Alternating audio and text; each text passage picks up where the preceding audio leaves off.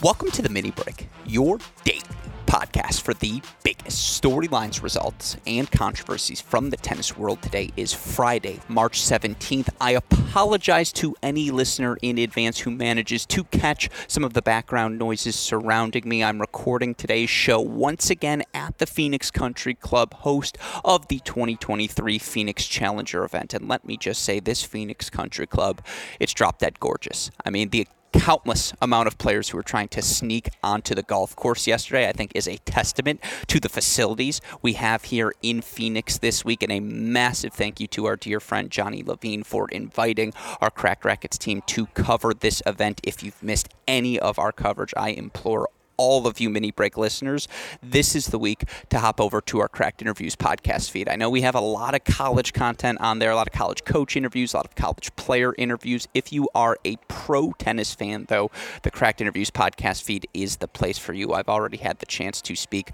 with so many of the stars at this week's Phoenix event, whether it be my sit down with Michael Emer, which is probably my favorite podcast I've recorded in 2023, a sit down with Emil Rusevori. Richard Gasquet joined us for 5 minutes. Alexander Shevchenko, our dearest and oldest friend Nuno Borges, joined us. We've had so many great conversations. I want to have so many more as we're here for the rest of the weekend as well. But again, to hear all of that content, hop on over to our Cracked Interviews podcast feed. A massive thank you in advance to all of the players, or I suppose in retrospect to all of the players who have taken the time to join us. And again, my goal here in Phoenix is to get at least 16 of the field on the Cracked Interviews podcast between the singles and doubles draws. We have so many of the top doubles players in the world here as well. And according to Joe Salisbury and Rajiv Ram, they are interested in joining us on the show here this week for a little 3-man podcast.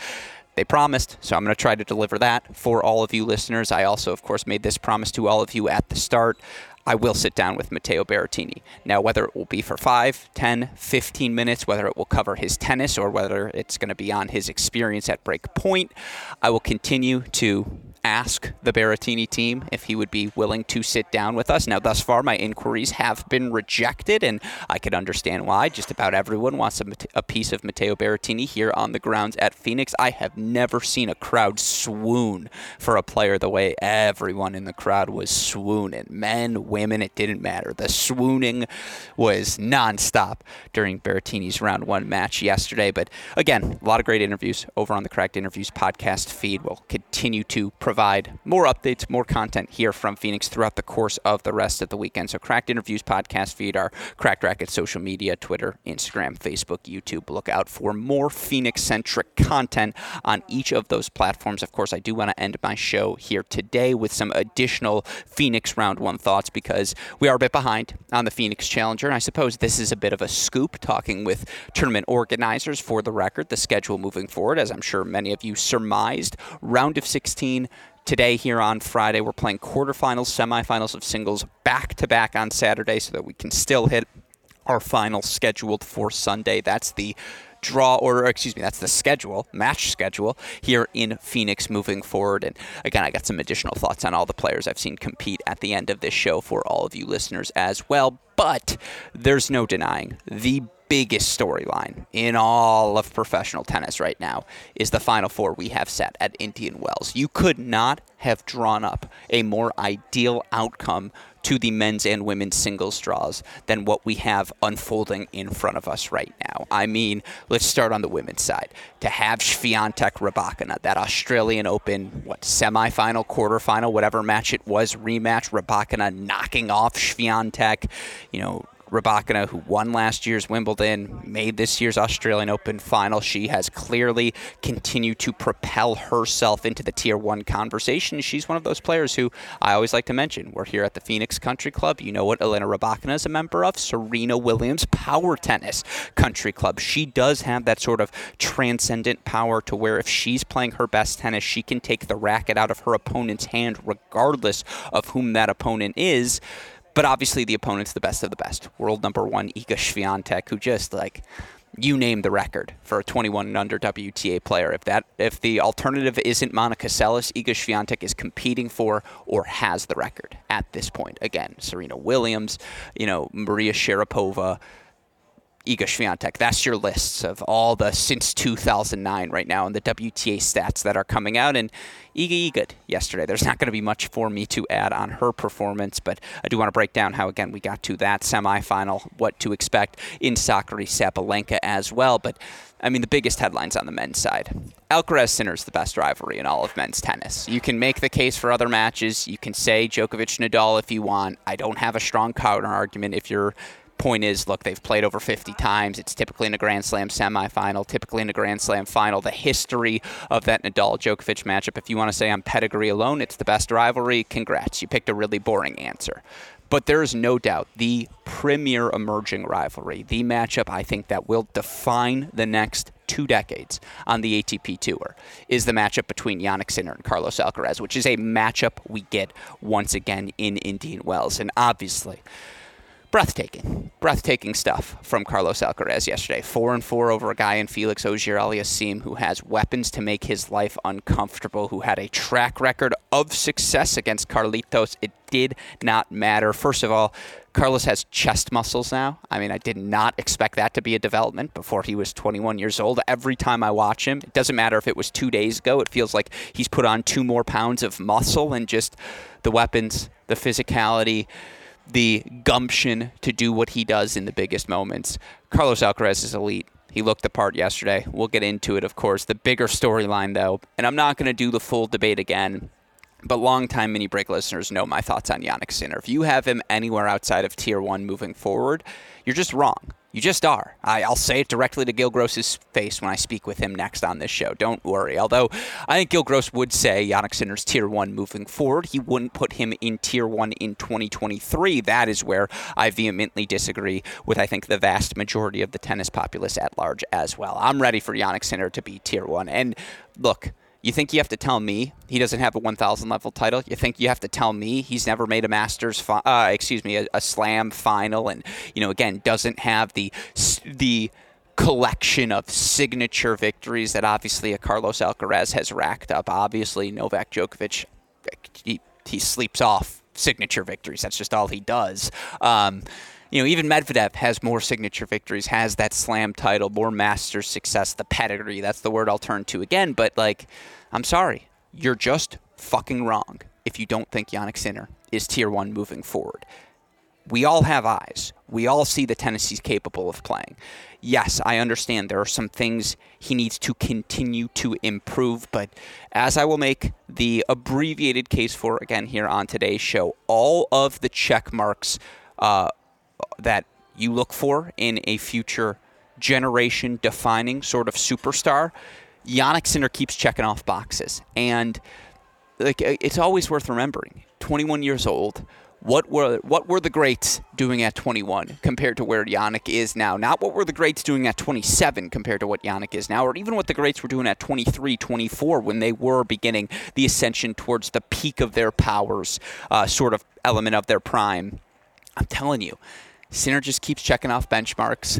I understand a win over Taylor Fritz in an Indian Wells quarterfinal isn't going to be the end-all, be-all for many of you tennis fans, but we got to talk Sinner, got to talk Alcaraz, got to talk about that matchup. I mean, those two, what they've done in their career head-to-head, what I think they will continue to do moving forward. I think that's the rivalry that's going to define the next generation on the ATP Tour. Make the case for that once again here today, even though I've already sort of made the case here in the introduction of this show. But again, we're staying fluid on these podcasts here in Phoenix. It's rare that I get the opportunity to record an outdoor podcast, and perhaps the outdoor nature of this show leads to a less formal Alex Gruskin here recording for all of you listeners. I'm so sorry I just referred to myself in third person. I don't like that I did it either. But again, Medvedev, Tiafoe, Alcaraz, Sinner. The real Final Fours are happening at Indian Wells this week, folks. That's the storyline for all of you tennis fans. And I suppose I'll polish things on the margin here on today's show for all of you listeners today, as I imagine many of you who listen to a daily podcast are thoroughly tuned in to all the action as it unfolds. That said, this is where I'm going to sneak in the Tennis Point plug here today. A shout out, as always, to our dear friends at Tennis Point for their continued support of our show. You all know the deal. best equipment, best prices, tennis-point.com. Use our promo code CR15 to get 15% off all sale items, free 2-day shipping on all orders exceeding $75. Best of all, a free can Wilson Extra Duty tennis ball, tennis-point, symbol, not the spelling, tennis-point.com. The promo code is CR15. Now, with all of that said, let's offer the additional follow-ups to what was a lengthy monologue to start today's episode. Let's just start on the men's singles side. I mean, it's the best rivalry in all of tennis, and you'd have to convince me otherwise right now. Alcaraz-Sinner is the matchup I want to watch more than any other matchup right now. Although I do want to watch Alcaraz-Medvedev because I think that's going to be really fun as a potential final as well. Or Sinner-Medvedev for obvious reasons. I want to see how the length, the fluidity, the ability to extend rallies for Medvedev, will that at all be a kryptonite for Carlos Alcaraz, or will he take such advantage of Medvedev's defensive court positioning that, as well as Medvedev moves, Alcaraz is perhaps uniquely suited to still be able to take time away from him. I mean, it's funny because I'm fine. It could be Alcaraz-Medvedev. It could be Sinner-Medvedev. It could be Tiafoe-Sinner. I'm in. It could be Tiafoe-Alcaraz. Like, all of the permutations, all of the combinations. That's why this is the real Final Four to be watching here in the month of March. And you look at yesterday, what Carlito was able to do. 4-4 over Felix. They trade breaks at the start of the second set. Otherwise, it was a very straightforward first strike, first swing. Bring your best tennis. Bring your big ball bashing. Because if you're not able to hit a winner by either of these guys, you weren't winning a point here today. And credit to Felix. He does have the serve, the forehand, capable of pushing Alcaraz off the baseline, forcing Alcaraz to be 9 feet behind the baseline, be in a defensive position, not allow him to just swing freely on that ad side and pick off forehand after forehand. Because I will say, even more so than the totality of things Novak Djokovic does obviously makes him the most dangerous and best player right now on the ATP Tour, but there is not a single more dangerous proposition in all of tennis than Carlos Alcaraz sitting with time on the ad side of the court about to hit a forehand. Because, again, you're just fucked. And I apologize, super producer Daniel Westoff is very busy doing 7 different broadcasts here this weekend, so I don't think he's going to have time to edit out my cursing. You're going to hear me curse on this show. I apologize for that fact. I apologize to all our young listeners. I'll say this: never curse in public. Never curse in a setting that's not appropriate. You'll know when it's appropriate as you get older, but again, listen to your parents. If you're a younger listener and your parents telling you, hey, don't curse in this moment, they're probably right about that circumstance. When I'm describing Carlos Alcaraz's game, I think you've earned the right to fucking curse. I mean, it's just the athleticism. It's breathtaking. It's the first step. It's that ability that even when Felix hits a really good inside-out forehand, Carlos still finds a forehand off of that ball. And again, is he going to hit the drop shot? Is he going to hit inside out? Is he going to blast inside in with all of his momentum moving left anyways? You're just frozen. You're absolutely frozen. And again, Carlito, the thing people don't talk enough about, it's so sad that it's going to be the same genesis as Nadal, where it's like, people who truly pay attention, we've known from the get-go how good of a volleyer Carlos Alcaraz is, how everything he sets up is that much more efficient with how well he finishes those points with that finishing volley, whether it be a drop volley, whether it be a drive volley, whether it was the 7 different high backhand volleys he pulled off yesterday, which, as I have repeatedly said, is the single most difficult shot you can hit in all of tennis. Alcaraz does it with ease. That's the word, and it's not a revelation. It's far from a hot take. He makes everything he does look so easy. And, for Alcaraz yesterday, he won 81% of his first serve points. He won 59% of his second serve points. He was broken once. It was after he went up a set and a break. He's up 6-4, 1-0. And then we saw what Felix is made of. And, again, anyone who doubts why I have Felix in Tier 1, not necessarily here in 2023, but my definition of a Tier 1 player, a player I feel guaranteed will not leave this decade without winning a slam. I still keep Felix on that list. His ability to execute his serve, his forehand under pressure, some of the on-the-run lobs he hit over Carlos Alcaraz, because Alcaraz pinches forward to the net. Sorry, a lot of F-bombs today. I don't know what's wrong with me. He pinches like a motherfucker. Like, he is on top of that net when he closes, and he's daring you to hit the lob. Felix hit the lob, and in those swirling, windy conditions of Indian Wells, that forehand lob was landing time after time, particularly in the second set, and I was amazed. There was some increased fluidity from Felix, and it helps to be on these Indian Wells courts because you have an extra half second. The ball is bouncing a little bit higher, and you can see that very much manifested with its eyes, even when Felix or Carlos unloads on what on any other surface would be an inside-in winner. Each of those guys were able to extend points, throw up a bump lob, just do something to make to extend the point, make life a little bit difficult for one another. But man, again, the quality of tennis was exceptional. It's worth remembering both these players born 2000 or later. They are, in my opinion, the epitome, the face of that next-gen ATP 2.0 that, again, this follow-up generation that just is chomping at the bit to get in the top of professional tennis. I mean, again, you think of guys like Medvedev, Tsitsipas, Zverev, Rublev, and I'll throw Casper Ruud in there because I think he's a 98 or a 99. That's your original next-gen crew, right? Those are the people the original next-gen campaign was built after. You want to throw Matteo Berrettini in there too? Fine. That's 6 names. I don't know if there's going to be enough space, again, for more than 3 of those guys inside the ATP top 10. You add in a Hubie Hurkacz in the mix, Taylor Fritz in the mix, all these Americans who are on the precipice as well. It's like, where's there going to be space in the top 10 for you? Because I'll tell you what, right now, Felix, Rune, Sinner, Alcaraz, you take those 4 out of any of the top 4 next-gen names, right? I'll give you those 4. Rune, Sinner, Alcaraz, Medvedev, Rune, let's try that again. Leave it all in. We don't have time, sadly, for a rewind sound effect because super producer Daniel Westhoff, again, busy running 7 broadcasts simultaneously. But Rune, Felix, Sinner, Alcaraz versus, again, that next generation that original next-gen generation of Medvedev, Zverev, Tsitsipas, and we'll say Casper Ruud because he has the 2 slam finals. Which of those 4 are you taking?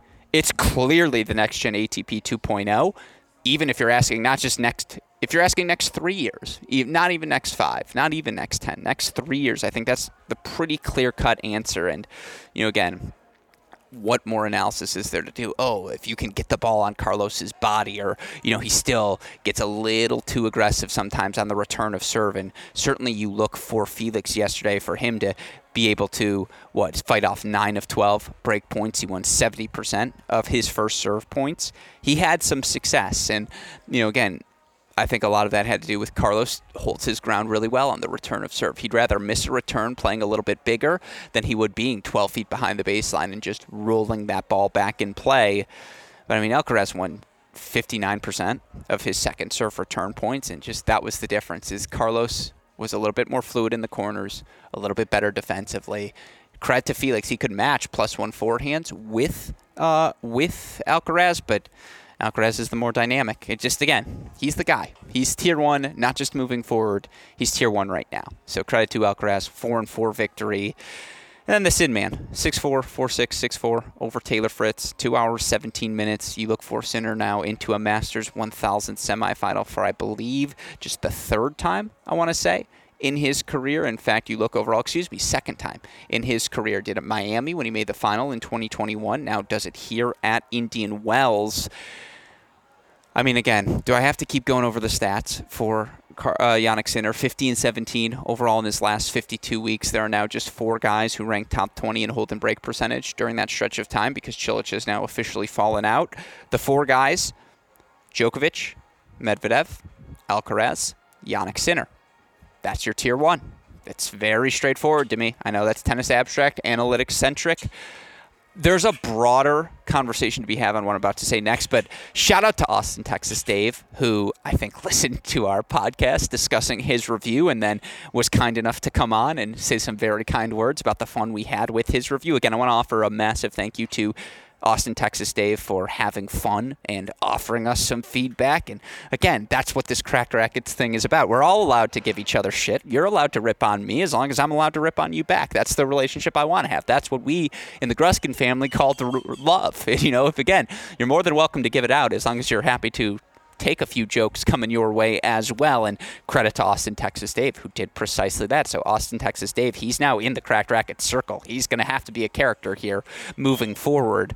I know he gets mad when I get a little tennis abstract centric, but like, it matches what you see with your eyes. What's Jannik Sinner's weakness? He's too ball bash centric. You wish he had more diversity in his shot selection. What, you wish he went off speed more? Like, played slice, played elevated loopy balls that are defensive? I fundamentally disagree with that argument that he's limited or that he's ball bashing centric. Have you watched Jannik Sinner move forward? Have you watched Jannik Sinner get outside the ball with a perfect edge to rip the backhand short angle cross court or rip the shorthand short angle cross court? Did you watch him drive through the courts? I know Gil Gross was saying it was Juan Martín del Potro-esque on the forehand yesterday from Jannik Sinner. And I mean, look, Sinner was broken twice in a 3-set match, 30 games, so 15 service games. He was broken twice, and he won 80% of his first serve points. He made 64% of his first serves. His ability to change what he's doing with his first strike. It doesn't matter. Forehand, backhand wing. He can go short angle. He can go down the line drive. He can go cross court drive. There's not a thing Jannik Sinner can't do on the court. I've said it before. Yes, he's very skinny. Yes, he's probably 10 pounds away from his ideal playing weight. And yes, from a durability standpoint, he has been frequently injured early in his career. I can't deny that. He's 21 freaking years old. Like, again, remember when Djokovic had his cramping problems? Remember when the conversation was, oh, this guy's clearly talented, but does he have enough in the tank to, again, be the monster you have to be 3 out of 5 sets physically moving forward? Well, guess what? Novak Djokovic turned 23 in 2011. He ripped off 42 straight victories to start that 2011 season, and we never had to talk about the cramps again. Jannik Sinner's 21 years old. And again, second career Masters 1000 level semifinal. He and Nadal, the only players to make the second weeks at every slam last season. His last 3 slam losses have all been 5-set losses. He's up 2-0 on Djokovic at Wimbledon. He has match point on Alcaraz at the U.S. Open, a match that I'm telling you, if he wins, I know it's a sliding doors theory, you can't do this, but if he wins, there's not a doubt in my mind Jannik Sinner was winning that 2022 U.S. Open title. Then he loses in 5 sets to Tsitsipas in what was top 10 level tennis, like at the Australian Open. Now, I understand. You look for him last 52 weeks, 50-17 overall, winning 75% of his matches against opponents ranked outside the top 20. He doesn't lose. 44-7 overall. Against the top 20, 6-10. That's not good enough. I don't care. Like, he's 21. Like, again, he's been close enough in all of these big matches. And I see the level with the eye test. Like, I understand he needs to get a little stronger, needs to get a little fitter moving forward. Am I willing to bet that Jannik Sinner will do those 2 things, which, by the way, are the 2 most controllable things for any aspiring tennis player? Do I have any doubts about Sinner's work ethic, the intangibles to become the best version of himself? I do not. And when I see the peak performance that he's capable of playing already, there's just not a doubt in my mind that that peak remains, tier 1. Grand Slam champion levels of good for Jannik Sinner moving forward. So I know that wasn't very specific as it relates to the match. Again, a 6-4, 4-6, 6-4 victory for Sinner. I mean, his weapons were big enough, even on this Indian Wells surface, to expose the fact that Fritz has gotten a lot better at movement. When you can get him stretched and on the defensive, though, he will leave the ball short. You got to be confident. You got to hit with conviction at the net. That's what the Sin Man did. Again, semifinals for the second time at a 1,000 level event. He and Alcaraz, 3-2 in the career head-to-head. Alcaraz getting the win at the U.S. Open. Sinner won the 2 prior. Umag, Wimbledon last season. I'll say it again. It's the best rivalry in all of tennis. Men's, women's, I don't care. If you ask me, you get to pick to watch one match right now. It wouldn't include Djokovic. Well, again, Sabalenka versus Iga versus Alcaraz and Sinner.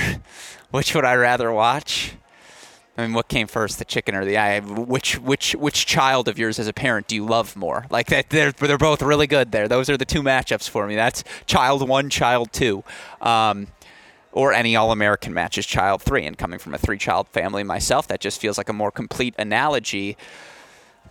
I mean, again, the real Final Four to watch is happening at Indian Wells. Forget about the basketball, because Alcaraz, Sinner, Tiafoe, Medvedev. I understand Medvedev 4-1 against Francis, career head-to-head, but on this surface, at this speed, with this American crowd, I mean, if you can find a ticket and you're in the area, 150 is that the price here? I'm with our dear friend and Cracked Racquets contributor, my man Joe Puchereris. I'm just going to keep making it up as we go. Different ending to your last name. I'm just asking you here.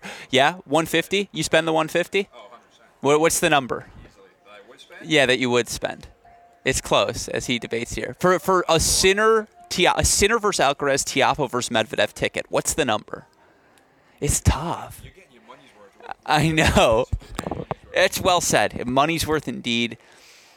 200's rough. If it's 200 but you get some food included, I probably do that. Although then again, it's California, so like you roll out of bed, it's at least $200. Anyways, buy the ticket. Saturday's going to be a great day. Friday's going to be a great day as well, and I'm going to spend a little bit less time on these. I know, again, I apologize for that fact. Iga Nation, I got no update for you. She's not eliminated from the greatest of all time conversation yet. She is the best player in the world right now. And as we alluded to on Thursday, there was no way in hell Sorana Cirstea was going to have a weapon to beat her. And she didn't. And so, lo and behold, Iga Swiatek, straight set victory. It's another win at this Sunshine Double. It's another win streak on the precipice of beginning here with a very advantageous surface ahead. I mean, again, 21 years old. It's absolutely remarkable. And so credit to Iga Swiatek, straight set win. Now she's got the battle on her hands as she's going to take on Elena Rybakina. And look, I did a big Muchova thing yesterday, so Muchova tested her. Muchova takes that first set. I think Muchova would have gotten off in straights, but again, Rybakina just wears you down, tracking down big backhand down the line after big backhand down the line, just dealing with the weight of her serve time after time. It gets frustrating. It gets immensely difficult to deal with. So again, a massive credit to to Elena Rybakina. Grinds out that 6-4 in the third win over Muchova. You look for Rybakina was able to win 76% of her first serve points, over 50% of her second serve points. She's won in all 4 of her matches on this surface. That's damn near impossible to do, and it just speaks to the fact that, again, if we had a new induction ceremony. It's rare we get 2 new members inducted in the same year in Serena Williams Power Tennis Country Club, but Rybakina, Sabalenka, with their slam titles, they are now card-carrying members. They get, again, properties have finished. They bought the 2 newest houses in Serena Williams Power Tennis Country Club. And we won't lie, I know they both got 1 slam. Sabalenka's is a little nicer because she had been part of the ecosystem for a while now. But, we were unsure with Rybakina. Oh, actually, we weren't unsure here at Cracked Racquets, nor was the Serena Williams Power Tennis Country Club board. And I'm going to stop with the analogy here, but, they're 2 of the defining Tier 1 talents right now on the WTA Tour. And it's amazing. It's a theme we've been covering here at the mini break for a little bit now. And shout out to David Kane, who was the first one to say it out loud. We've got some consolidation at the top of the women's game. That Rybakina, Sabalenka, Swiatek, all very expected in this final stage. It doesn't feel uncomfortable. Neither of them had to do something outside of themselves from a performance perspective to earn the victory. Heck of a performance again, Rybakina, Swiatek, and then, Sabalenka, Sakkari. And I recommend everyone go read Chris Otto's interview with Maria Sakkari, which you can all go find on the Indian Wells website right now. Talks about her journey, the struggle, the fight, what's her next step physically, and then again, tennis-wise as well. But man, 4-3 against Sabalenka. Those are 2. I know Sakkari's a little bit older. Those are 2 peers who, since 2019, have been trying to break through at the highest level of professional tennis. And again, it's just same prices on Friday. You're getting bang for your buck. Outstanding doubles, outstanding singles. It's going to be a really fun weekend at Indian Wells. But of course, you want the real bang for your buck, folks. If you're within 3 hours of the Phoenix area, make the drive here to this Phoenix Country Club, host to this Phoenix Challenger. Again, an absolutely delightful event thus far. And I know if some of you may have heard my podcast with Andy Zodin yesterday, we talked a lot about Berrettini, who looked good. We talked about Ruusuvuori, who looked good. I'm just going to rapid fire through each of these quarterfinals we have here on the day. Berrettini versus Fukic. Slow, gritty courts here in Phoenix. And the reason I bring that up, Vukic is going to have time to find his forehand. Berrettini was struggling to hit through these courts yesterday. He did not play well. I don't think he moved well either. And it's just, again, former Illinois All-American. He's going to be loose. He's going to be swinging freely. Berrettini's got Miami on his mind. I think Berrettini wins. I think that one's closer than the experts predict. I think Berrettini escapes 6-3 in the third, and it's again because every member of the crowd here, I'm like, again, they're swooning. It's just everything is Berrettini. He's got a crowd around him at all times, which is what makes this event so cool, as you get that intimate view of someone as the quality of Matteo Berrettini. But I'm telling you, Vuki's going to give him troubles here today. Shevchenko versus Husler is interesting because these courts are so gritty and they are a little bit slower, so Shevchenko has more time to get into his forehand. But, guys, Husler's a unit. Like, in person, that is a massive man with massive weapons. Advantage Husler, but I think that one's going to be sneaky close. I'm taking Kova over Gasquet. I mean, the former Illini All-American, his first 2 challenger titles, each coming in the past 6 weeks. He's on the precipice of top 100, striking the ball so confidently, playing with such freedom. Gasquet did not look comfortable in match number 1. Now, I think Richard Gasquet's made $100,000 this week in card games with his French compatriots because every time you look, there are at least 4 Frenchmen playing some sort of card game. And I've asked to get in, and you can go hear about the card game in our interview with Gasquet. I'll put up the money. I'll do what I got to do. I'll take a loan if need be. But I think Kova's got him. Halys versus Ruusuvuori is a toss-up. That match is just going to be big hitting, slow, gritty court. I'm going to lean Ruusuvuori, but I think that one's going to be really good. I believe Struff just beat Kokkinakis in straight sets, and so Kok eliminated. Struff, massive human being in person. Oh my goodness, that's a big man. I spend every morning in the gym with Jungji Jen, so we have a good time. We have a lot of good lucks. I think we now are at the point where we recognize each other and say, okay, we're a part of each other's life this week. That's fine. Let's make it comfortable. Let's make it appropriate. Try to get him on the show. I heard this rant from Sasha Bublik yesterday. Let me just say, he is a character. I'm not going to get into what the rant was about because it was in an off-the-record area, and certainly he didn't think he was on the record, so I don't want to talk about it. But he was just going on, and he had the entire players' lounge at the, again, in the palm of his hand. He is funny. He is a character. I will try to get him on. Eimer Popyrin, that's great. Popyrin's hitting the forehand well. I don't know how you're going to get a ball by Eimer on this surface. And then, look, Borges Safilin. Nuno's probably got the biggest weapon in his forehand. Safilin's the fitter, the faster, the more fluid of the two. Really fun matches across the board. And so looking forward to getting after it here at Phoenix. And we'll have another podcast later today with Andy Zoden to break it all down. But, folks, that's your look on everything happening right now in the pro tennis world. Of course, a shout-out, as always, to our super producer, Daniel Westoff, for all he does. I've dropped enough F-bombs, so I won't hear at the end. But he makes it all possible. Shout-out, of course, as well to our friends at Tennis Point, tennis-point.com. The promo code is CR15. With all of that said, for the fantastic super producer, Daniel Westoff, our friends at Tennis Point, and from all of us here at both Cracked Racquets and the Tennis Channel Podcast Network, I'm your host, Alex Gruskin. You know what we say. That's the break, and we will talk to you all tomorrow. Thanks, everyone.